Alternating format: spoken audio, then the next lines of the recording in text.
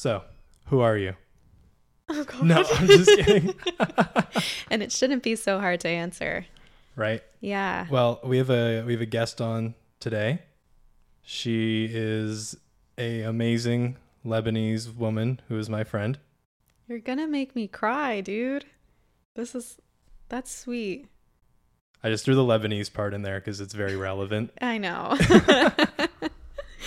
Thank you for that. But anyway, I'll let you introduce yourself. Yeah. I'm Joanna. I am 23. I live in Nova Scotia. I am also friends with this amazing man to the left of me, but Damn, I'm not Lebanese though. No, you're not Lebanese. No, but I guess no one will know that you're to the left of me. But just imagine a green couch. I'm on the right side. Will's on the left. And it's a very nice vibe in here. It is, yeah. I constructed it specifically that way. I love the pictures on your wall. I live in a podcast studio. It's awesome. It works out because you are a man with a lot of wisdom. And I feel like you need a designated space to share that. And I'm very honored to be in that space. Thank you. I am so honored to have you here today. Thank you. We're going to have a very civil discourse. Yes. On, fun and light topics like the genocide of the Palestinians. Very light topics. Yeah. Easy breezy. Morning commute. This is the type of thing I want to listen to first thing when I wake up. Very easy breezy. Mm-hmm.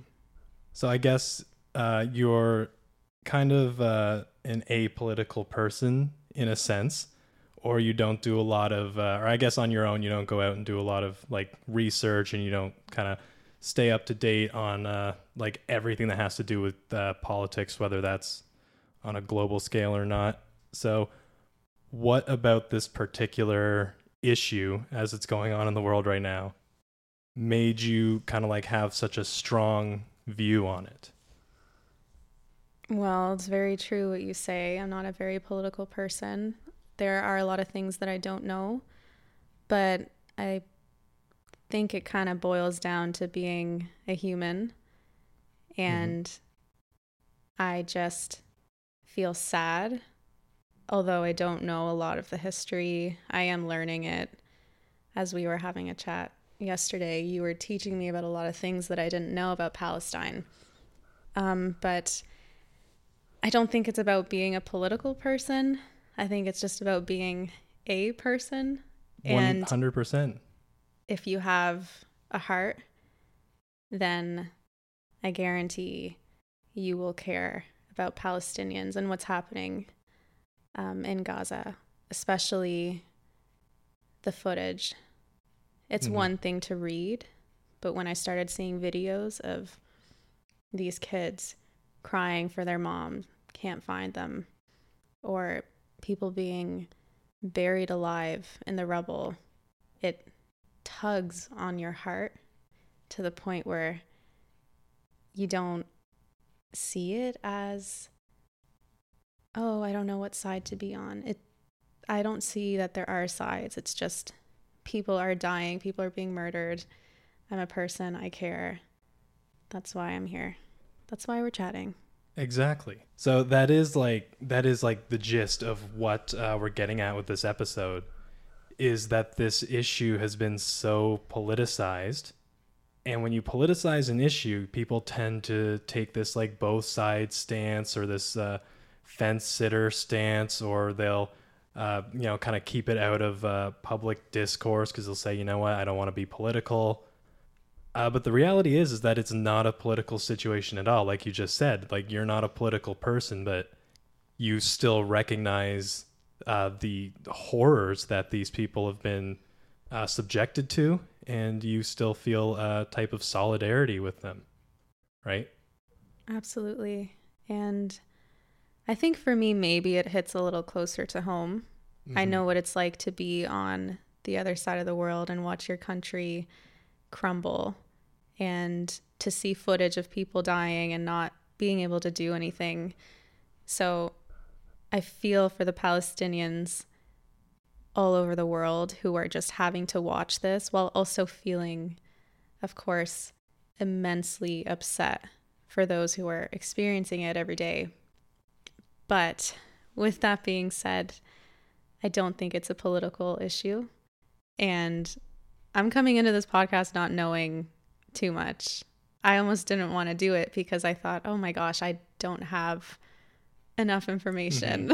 I can't be sitting here talking about it. But yeah. I think that's the beauty of it though, right? Is that we're showing people that you don't have to be this political person to, you know, to declare your values and your morals and to say what's happening is wrong. And I don't care about the politics surrounding it.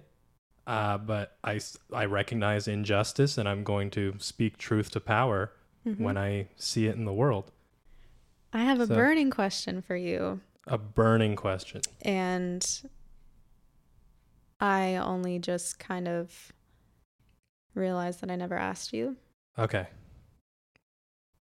When did you first learn about everything happening in Palestine? Because I know it wasn't this year. I mean, you have been advocating for the Palestinian people for years, and I'd like to know how that started. No, it started this year. No way. Yeah, October 7th was when I started. I'm 100% joking. I actually felt like, oh my God. No, sorry. I was like, I didn't know anything about this guy. It's been a couple years now that I've been particularly concerned with the issue of what's going on in Israel, Palestine. And what I meant, like what I was talking about earlier, of becoming more politically aware in university, that I would say that definitely happened to me. And it starts out, for me, it started out with decolonial studies and studies into post-colonialism. So I took a couple classes in, I think it was like my second year. And I realized like this stuff is really interesting. And, you know, this is something that we think of as so far in the past, but it really is a contemporary issue. So from there, I've kind of started to learn about the Israeli occupation of Palestine. And, you know, if you're somebody who's interested in like anti-colonial studies or like decolonization, that is a flashpoint issue. That is the big issue because it's an occupation that's ongoing today. It's one where we're living in a country that is actively arming the colonial power. And it's a controversial issue. Like people always ask me, people will say to me, if you're gonna condemn Israel for human rights violations against Palestinians, why don't you condemn Saudi Arabia for their numerous human rights violations? Why don't you condemn Iran for their violations of women's rights? And my answer to that is always like, A, I do. And then B, something bad going on somewhere else in the world doesn't justify your bad actions. And then the big reason, and like I guess is like also the reason why I'm so interested in this issue and why I feel it's so vital to advocate for Palestinian human rights, is because it's controversial, and it should not be controversial at all.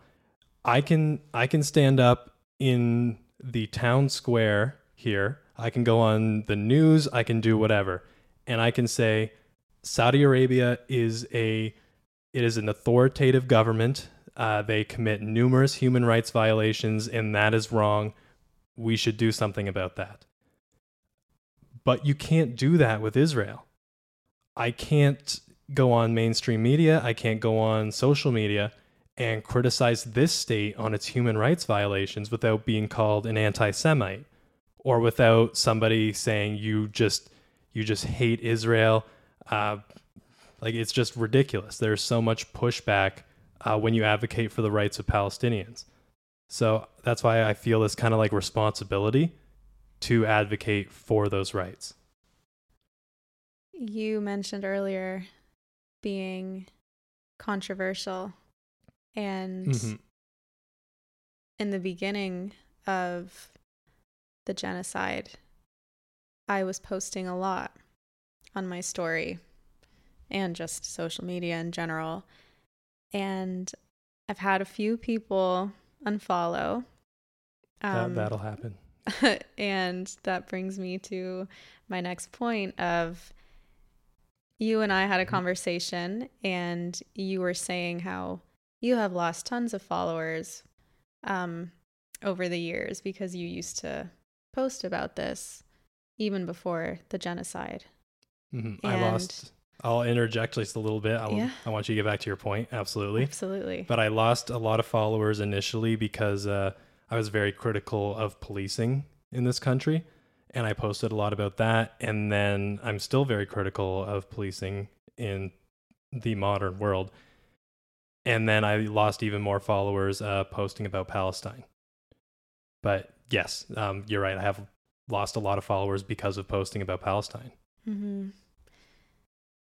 I can't wrap my head around why this has become such a controversial topic, especially given what's happening in Palestine as we speak. Mm-hmm. Posting about it, I truly just post because I want to spread information. This is information that people are missing, or maybe they're just choosing to look away. Regardless, I feel it's a responsibility that I need to share this.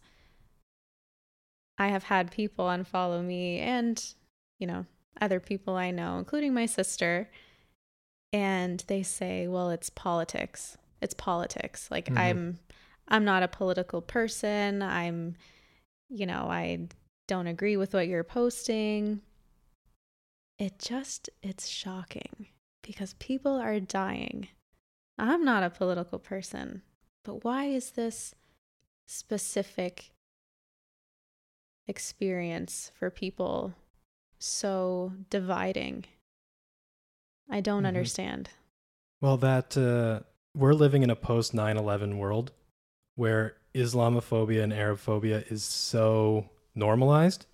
And, I myself am not like an Arab, I'm not a Muslim, but I have heard just casual Islamophobia.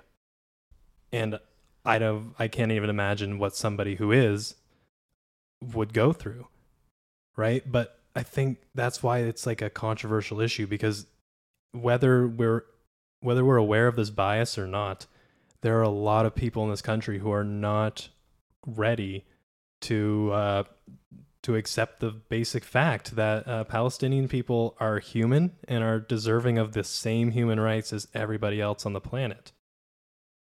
So we tend to revert into this like Israel or white person, because Israelis are white people, white person good narrative, Arab person bad narrative. It's like Selena Gomez posted a story. I was going to bring this up. Yeah, and she said she's been avoiding social media. She said I wish I had the post. She said something about not wanting to. She's like, she's talking about like consuming so much death and destruction, right? Yeah. And, it taking a toll on her, and she's just taking a break and deleting it all. And this is like, I feel like you have the same opinion as me on this. Yeah, I know what you're about to say. Because I probably texted it to you or something in a rage. And I'm all for it. I was a big Selena defender when Hailey Bieber was like bullying her. I don't know if you knew about that. Maybe I'm too chronically online, but I know a bit about it. Okay. Yeah. But anyway, when she posted that, and like other celebrities will post that stuff too, and I even have friends who will talk about like, just like block out the negative things. Don't look at it on social media. But that, to me, that is such like a white Westerner, not even necessarily white, but that's such like a Westerner, like privileged thing to say and to be able to do. You know what I mean? Like to live here in the comforts of the empire and be able to turn off violence whenever you want and having it only exist on your phone. Because there are people in the world who can't turn off the violence. For them, the violence is inflicted on their communities. It's their children in the Middle East who are more afraid of clear skies than they are of cloudy skies, because clear skies means that there are possibly drones above their heads ready to bomb wherever they may be. So it's such a privileged thing to be able to turn off the violence and not have it constantly over your head, right? Like there are children, there are people being bombed in these countries, and I think the least we can do is fucking look at it. Absolutely. I made that point the other day with somebody I was talking to. They said, well, some of my followers are really tired of seeing all these constant posts. And my answer to that is, you're tired of seeing the posts? Okay, then stay tired. I'm not going to stop posting about it because people are dying. Absolutely. What do you expect me to do? I mean, I think it's, like you said, very privileged where we can choose to not look. Although I do have a Palestinian friend who told me the other day, she said, I can't go on Instagram sometimes. And although I feel so guilty about it, it's just too much on certain days. And I just need a pause. And although I understand that, right? Because she goes home and she sees it on the TV. She sees it on her phone, on her parents' phone, her siblings, her extended family. They come over and they talk about it because that is the most intense, horrible thing that's happening in their life. Of course, they're going to talk about it. I think I know the Palestinian friend you're talking about. Was she at the protest? I'm not sure if she was there, actually. Oh, okay. Because your friend who was at the protest, I was sending videos to her because I took a lot of good ones when I was there. Yeah. Gosh, there are a lot of really strong individuals out there. I'm always in awe of what they can do with a megaphone. I'm like, wow. Right? I'm kind of in awe of what I can do here because I'm an idiot with a microphone. Dude, you're so chill with the microphone. You're so good with it. Stop. It really is. It's almost like you were made for this. But so when you're posting on social media and you're talking about getting all this engagement, have you gotten any kind of like negative engagement from posting about this aside from being unfollowed? So I had reposted something that said,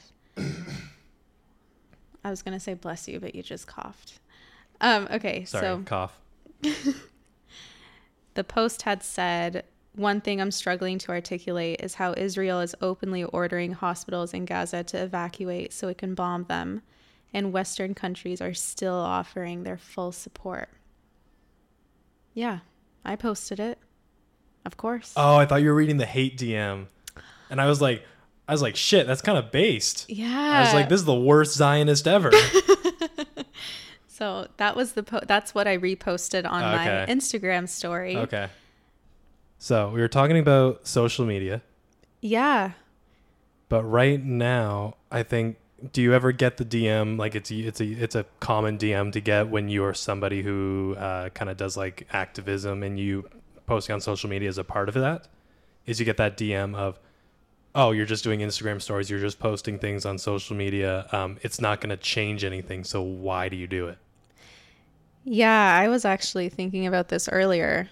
It is something I've heard, although nobody's ever said it to me directly, but it's been said to other people that I know. Mm-hmm. I know a guy. Yeah, I know a guy who knows Hearsay, objection. Sorry. Go ahead. Yeah, I was thinking about this earlier because it kind of ties into feeling guilty because we're so privileged to live here. And I think it's kind of like my safety feels almost wrong. I feel wrong for it. Does it feel almost like a bit of survivor's guilt? I wouldn't go as far to say survivor's guilt, only because I'm not Palestinian. But I have Palestinian friends who feel that entirely. That must be unimaginable. Absolutely. Right? Like, that's insane. The thing with posting is that it starts to educate people. I personally follow a lot of Middle Easterns. I have a lot of Arab friends because I'm Lebanese. So this information is literally at my fingertips. Whereas my white friends, I'm their only source of this information because they don't follow anybody else that I follow. So it's just me posting.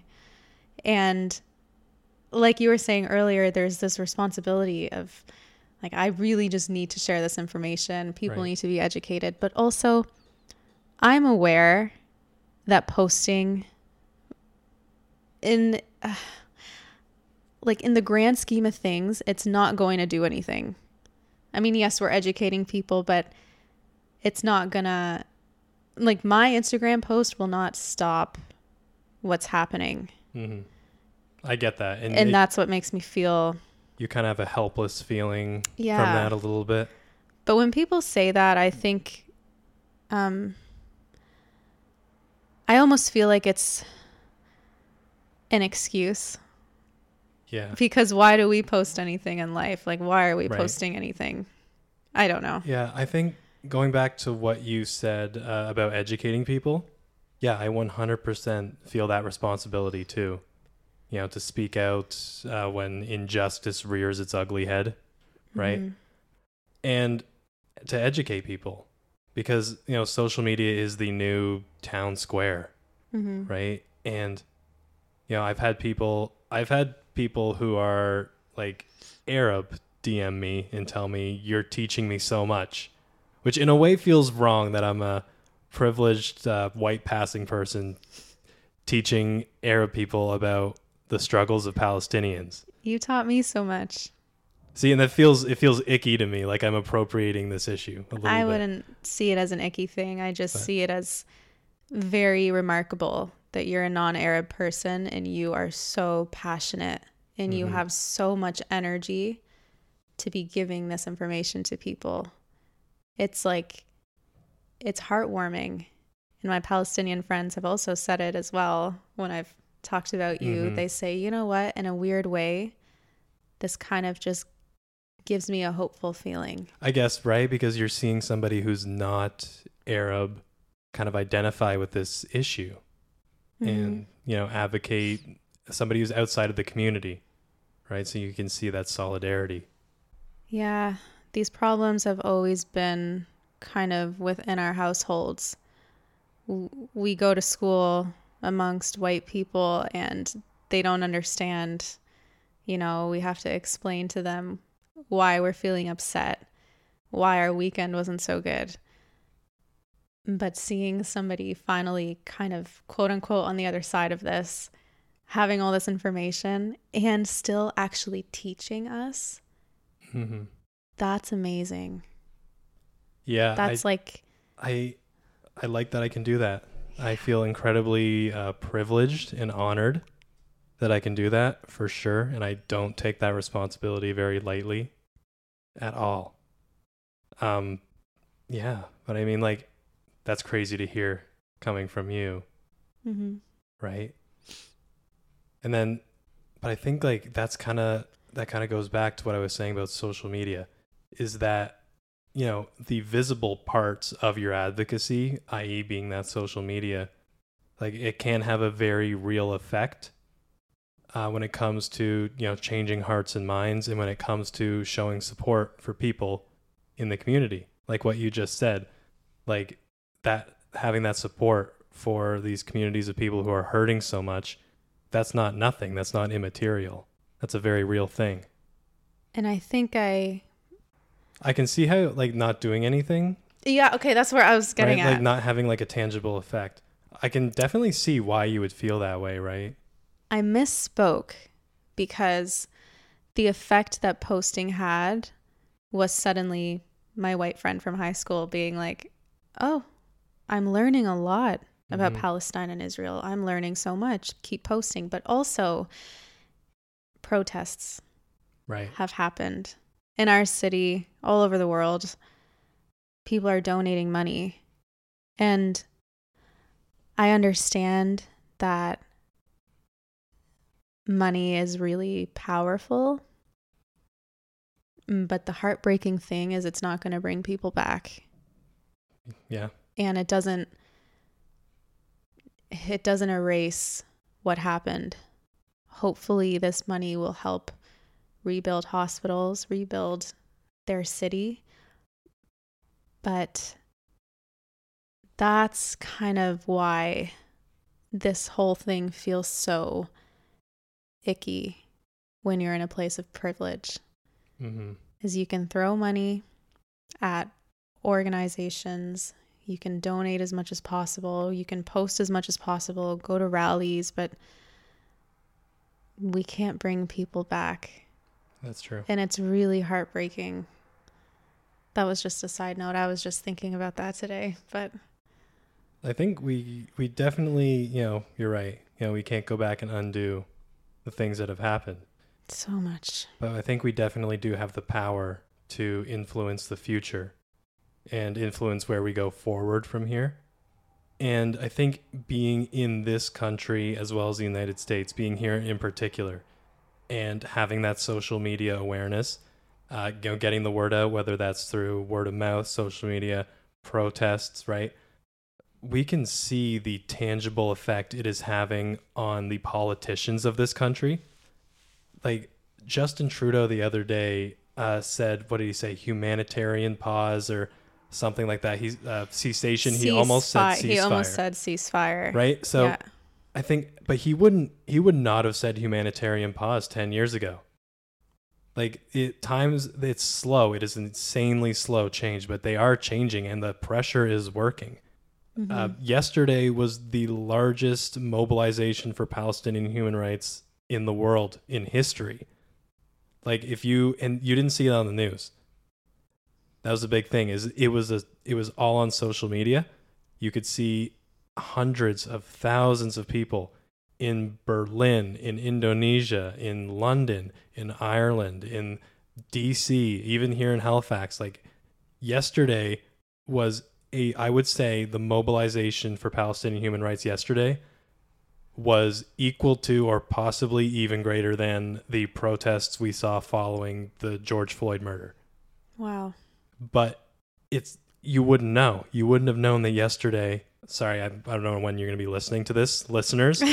Yesterday was November 4th for us. But yesterday was November 4th was the largest mobilization that's ever happened for Palestinian human rights. And you wouldn't know that from the news. But I think that goes to show that the pressure is on and it's working, and it's up to us to keep that pressure, to show like the people in power, the supposedly elected officials, that you are out of touch with your constituents on this issue, that we feel very strongly about this, and we are going to keep pressuring you. We're going to keep boycotting. We are going to keep voting until you abide by what the people want, until you abide by, basic humanity, right? From what I'm seeing on social media, the majority of the world is pro-Palestine. It's just these leaders that are just really not getting it. And I also think that the boycotting, that's really important. I think there's a... Starbucks and McDonald's are feeling it. Yeah, there's a specific day, I think, where I saw maybe on TikTok of people saying, on this day, we're absolutely going to boycott everything. Yeah, that's an economic blackout. Yeah. In protest. They did it, or was done during the BLM protests in 2020. Yeah. And yeah, that is a big thing, because if you can get everybody to follow that boycott, because that really is the only language that the people in power speak. Money is shutting down business as usual, is hitting their bottom line. That's where it hurts, right? And That's unfortunate, isn't it? It is. People in power. Oh my gosh. It's scary that money is so controlling. Because people, I'm saying the same sentence over and over, but people are dying. Mm-hmm. I can't understand how you get to a point in your life where money is more important. It's definitely more important to the American empire. I can tell you that. And that is the root of this issue. You know, because it's kind of like that proxy state of Israel to maintain U.S. interests in the Middle East. Mm-hmm. You know, to maintain the control on the land and its natural resources. So you're absolutely right that money is kind of the root of this. And it's so unfortunate that's the only language that they speak. Yeah. Sorry. No. I realized I did it where I like got into something that was like obscure, and I was like, oh no, I'm shutting her out of this conversation. Absolutely not. I don't feel shut out. I'm absorbing. And I'm listening. Like a sponge. Like a sponge. But I mean, while we're on the topic of boycotts, mm-hmm. First of all, this podcast produced completely in accordance with the BDS movement. None of the material you see around you, the microphones, the Behringer station there, the laptop, none of it is directly involved with production in illegal Israeli settlements or complicit in the apartheid regime at all. I made sure of that when I was buying all this equipment. Amazing. And, people don't realize how many of these companies do fucking awful things, in the occupied territories. The Knesset member Knesset is the Israeli parliament. Thank you. The Knesset member who called for nuking Gaza. Oh my God. Yeah.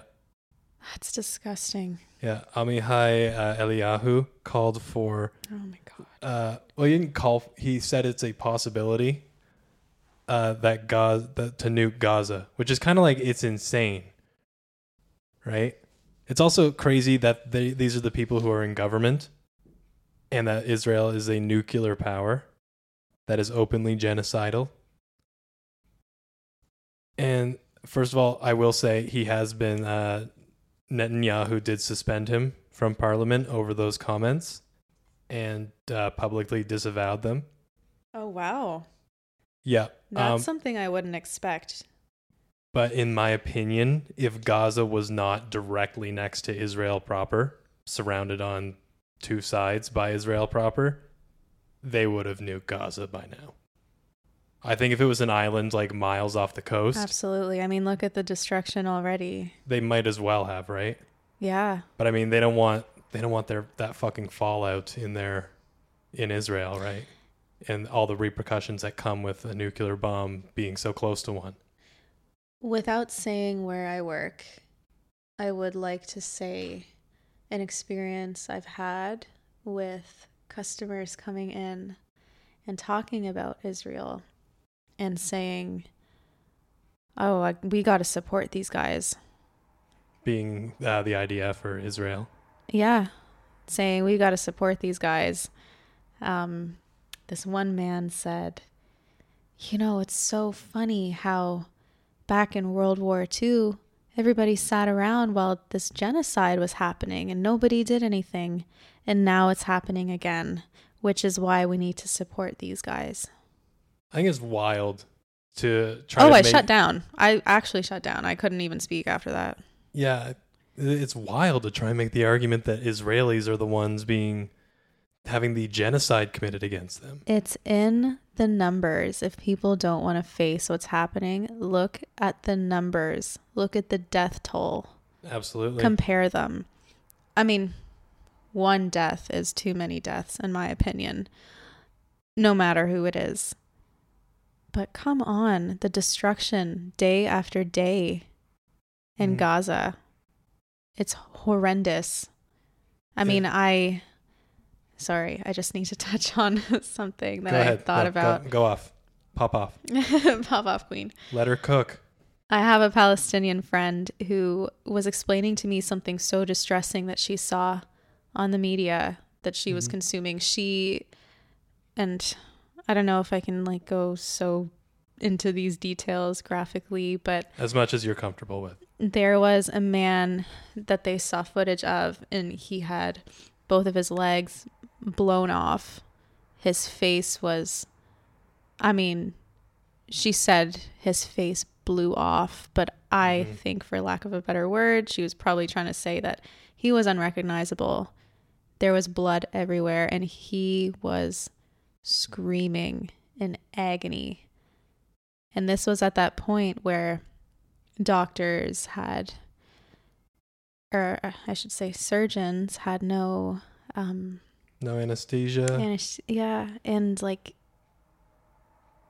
it's just and they don't have access to clean water, to power. She saw this video, and she's a very remarkable person. I wish I could say her name, but she said, you know what? It wasn't blurred out.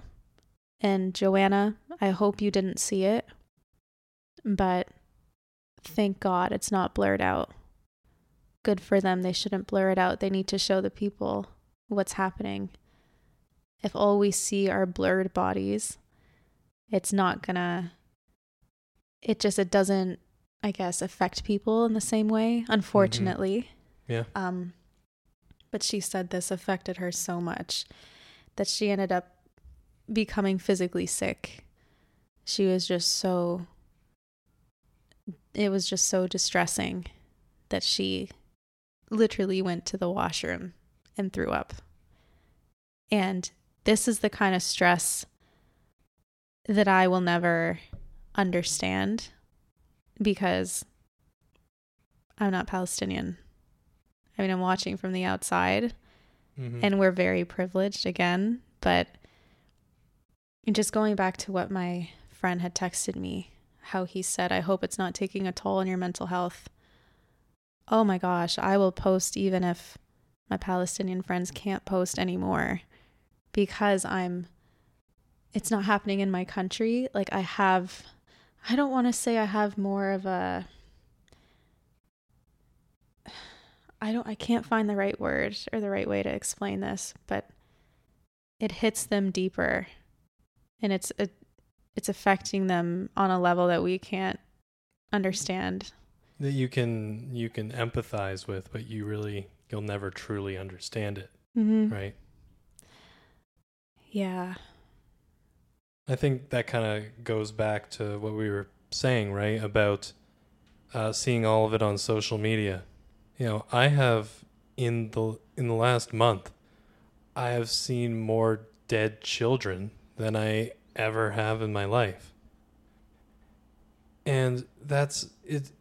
You know, it's easy. That's the easy thing to do, is to turn it off, right? And I think that's part of, if I'm going to do this kind of thing and I'm going to try and empathize with these people in any kind of meaningful capacity, right? I can look at those pictures and I can look at what's happening, you know, and that really, it's taxing for sure.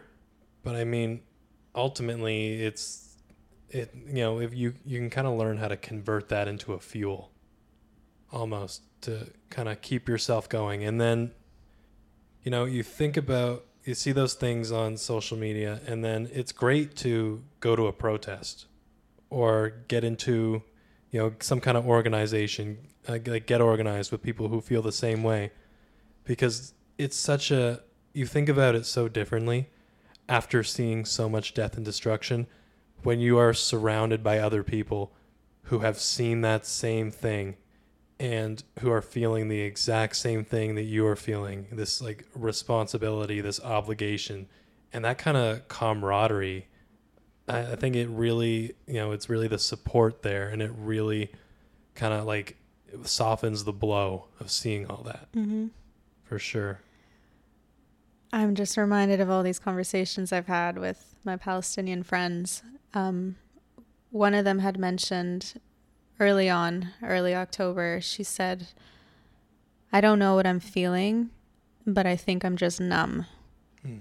And she said, unfortunately, I've gotten to the point where I'm desensitized to all of this destruction that I'm seeing, all of these dead bodies, these dead children. Yeah. And I was having a conversation with her and another Palestinian friend, and they said something really beautiful. They were saying how being desensitized is kind of like a way of being protected from what's happening. And although they understand what they're seeing is horrendous, they're almost like, well, if I'm desensitized, then I can continue fighting this fight. I can protect myself to the point where I can still go to rallies and keep posting. But there was another conversation, Will, and I can't quite...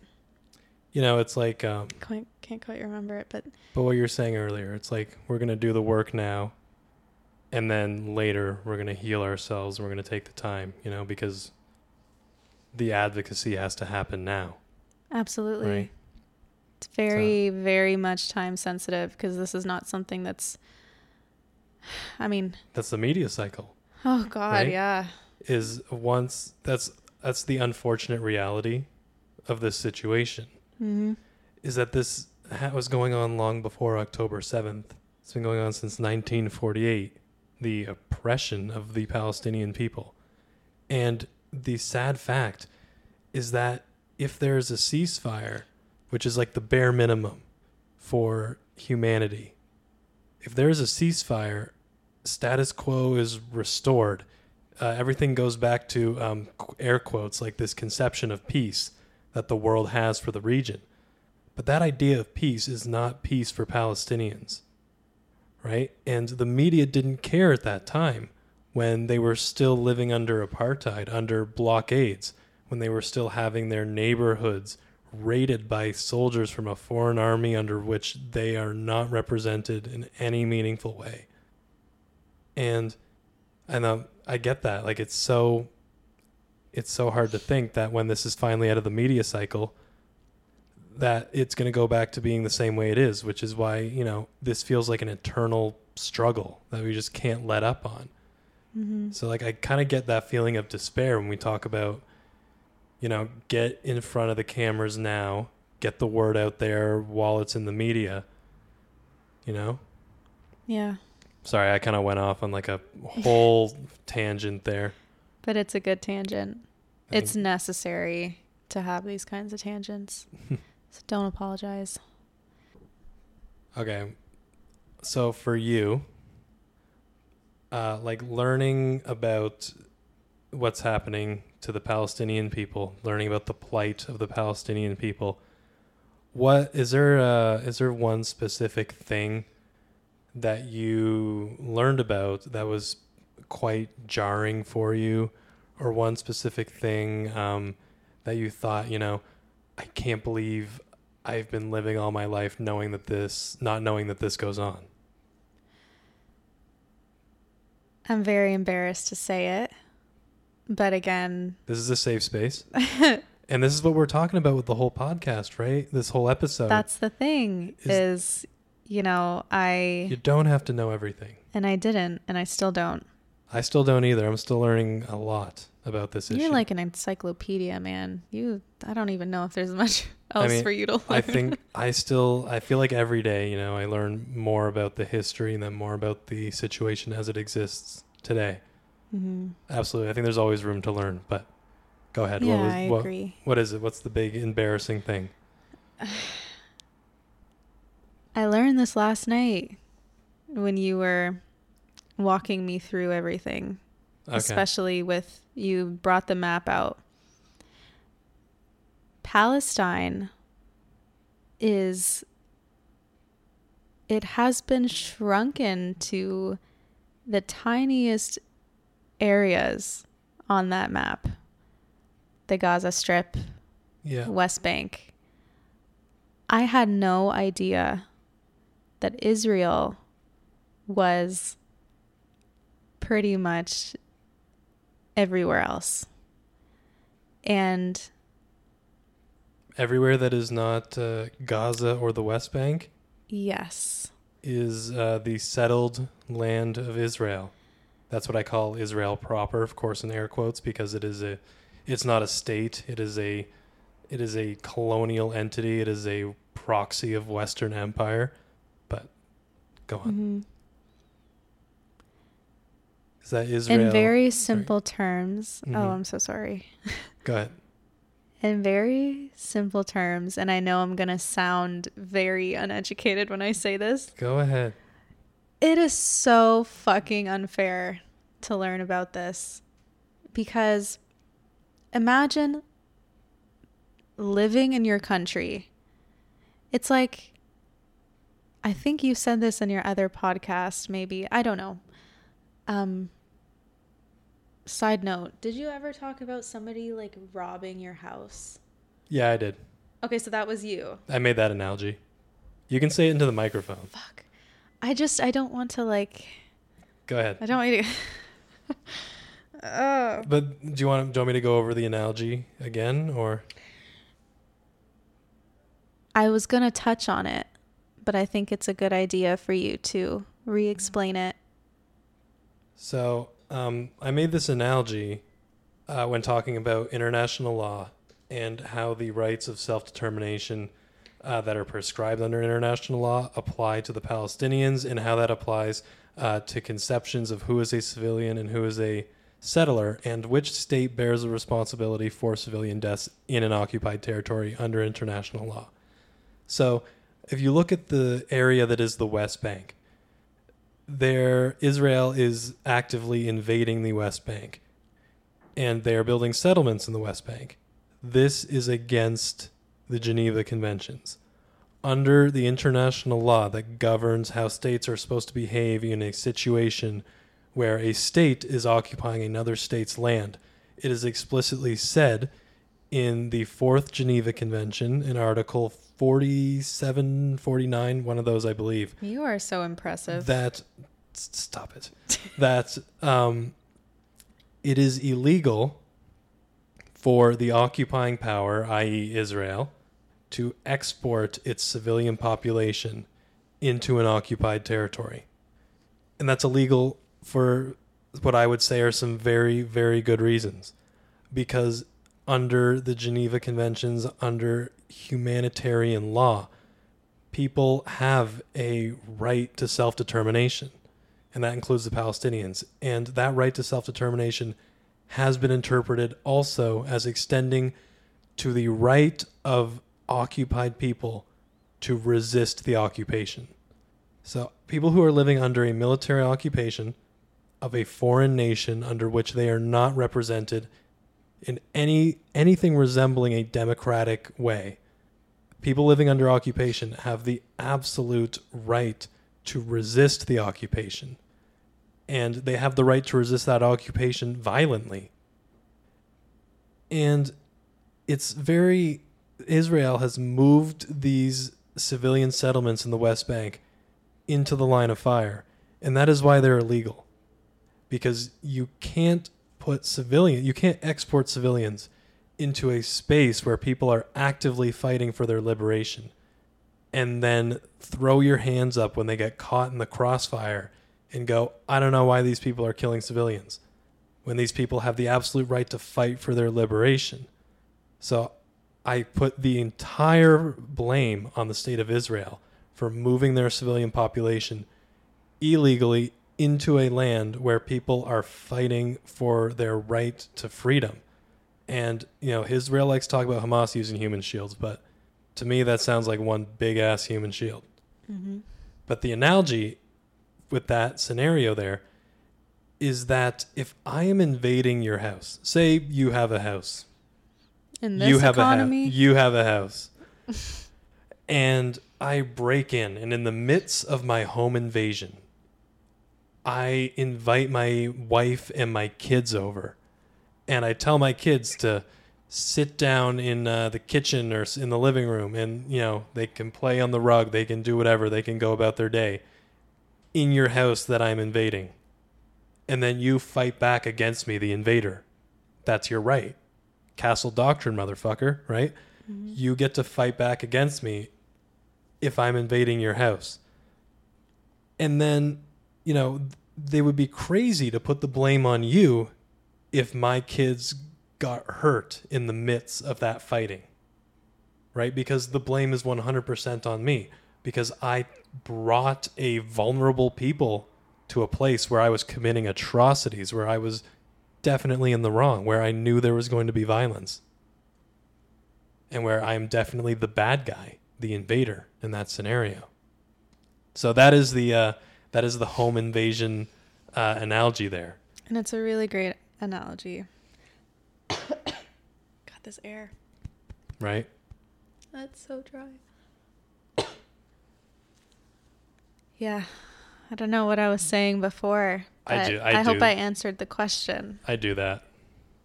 Yeah. God, what was the question? I don't know. There's so much to... There's a lot to unpack. There's a lot to talk about. There is a lot to unpack. I feel like we can't cover it in one... But we were talking about the West Bank, and you said that you were very surprised to find out that everywhere that is not Gaza or the West Bank is Israel. Mm-hmm. Right? And that problem is only becoming worse. Netanyahu's government is actively expanding settlements in the West Bank. And here's the thing about the Israeli settlements in the West Bank. Israel has intentionally intermingled its civilian operations with its military in this attempt to kind of appropriate those rights that civilians are given in conflict. They conscript their soldiers at the age of 18 from the general population. And, you know, these settlements function almost more as military bases than they do as actual villages, because these settlers are always accompanied by the IDF. The IDF in areas C and part of areas B in the West Bank are the main peace, of course, air quotes, peacekeeping force, police force, whatever you might call it. But the sad reality is that in the West Bank, they're not there to protect the Palestinians. They're not there to maintain order. They're there to corral the Palestinians. They are there to protect the settlers when these settlers commit violence against the Palestinians, which happens regularly. People don't know this because all the eyes are on Gaza, but in the West Bank, settler violence has increased. I know more than 50 Palestinians have been killed in the West Bank as a direct result of settler violence, of pogroms committed against them. And I would say, sorry, I'm going too hard right now. Keep going. So I think I said this on the last one, but settlers in the West Bank are different from people living in Israel proper.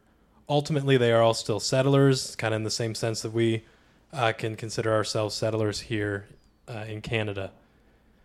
But settlers in the West Bank actively made that choice to steal somebody's home. So, and they can see it. You can see the misery that you are causing by actively making the choice to ethnically displace Palestinians. So I really don't have a whole lot of sympathy for settlers in the West Bank. And, you know, that kind of goes back to that point, is that this is what land theft looks like. This is what colonialism looks like. It's not just all of a sudden the settlers land and this land now has a new name and a new master. It's a slow process, and it continues into modern day here as well as in Palestine. Sorry for my silence. I'm That's learning. Okay. It's very... Sorry, this is just a side note. It has nothing to do with... Go ahead. Side note. Sidebar. What a cool freaking thing it is to be able to call you my friend and to say that you add so much to my life in terms of Jesus Christ. No, seriously, You're gonna have to stop this. People are gonna think you're like you're an industry plant. Hey, listen, I say this to all my friends. If you're listening out People there, are gonna think I planted you in this episode. No. Listen, if you're a listener out there, become my friend, and I will say this exact thing to you. Well, not this exact thing, but I disavow all of this. What I'm trying to say before I got rudely cut off was was it is so cool that I can learn from you. And I think a lot of friendships nowadays, at least, are very surface level. It's very much like, your pals, you go out with each other, you watch movies. But having these kinds of conversations where I always leave the hangout with more information than I had when I came to the hangout. Why am I calling it a hangout? I don't know. But it's amazing. Yeah. You just, I don't know if you want to cut this whole thing out. I'm just like I'm literally just speaking to you.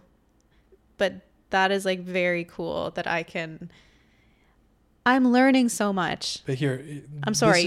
You're taking my silence as, oh man, I'm like, oh man, she isn't. No, you're like, oh, I'm talking too much. I'm just like, holy crap. This is really, really valuable information. And I'm grateful to receive it. Thank you. And so thank you. I want to thank you. I want to pass that to you so that you can then go educate yourself, right? Or not like educate yourself, but be an educator yourself, right? And you can go do that. So if you have a friend, and it's a good feeling if you have somebody who says to you, I don't know how to approach this issue. I don't know, where to start. I know it's wrong, but I don't know the information. I don't know how to synthesize it. It's a good feeling to be able to say to that person, I can help you. Mm-hmm. Come to me, And people, like, I didn't even start out, like, when I was talking about this issue on my Instagram, I didn't even start out with saying, like, oh, please DM me if you have questions. Like, people just started DMing me. Mm-hmm. And then I was like, okay, this is a great opportunity, right? The really cool thing about that is I remember I had the words, but I didn't quite know how to put them into a paragraph or a sentence on this issue. And I remember I came to you and I said, here's what I'm trying to say. I don't know how to say it properly. And then you were like, okay, here's what you can post. Like, here are the words. I do remember that. Do you remember that? I was making your propaganda for you. Heck yeah, man. I'm just incredibly grateful that I get to mansplain on a scale this large. Oh my God.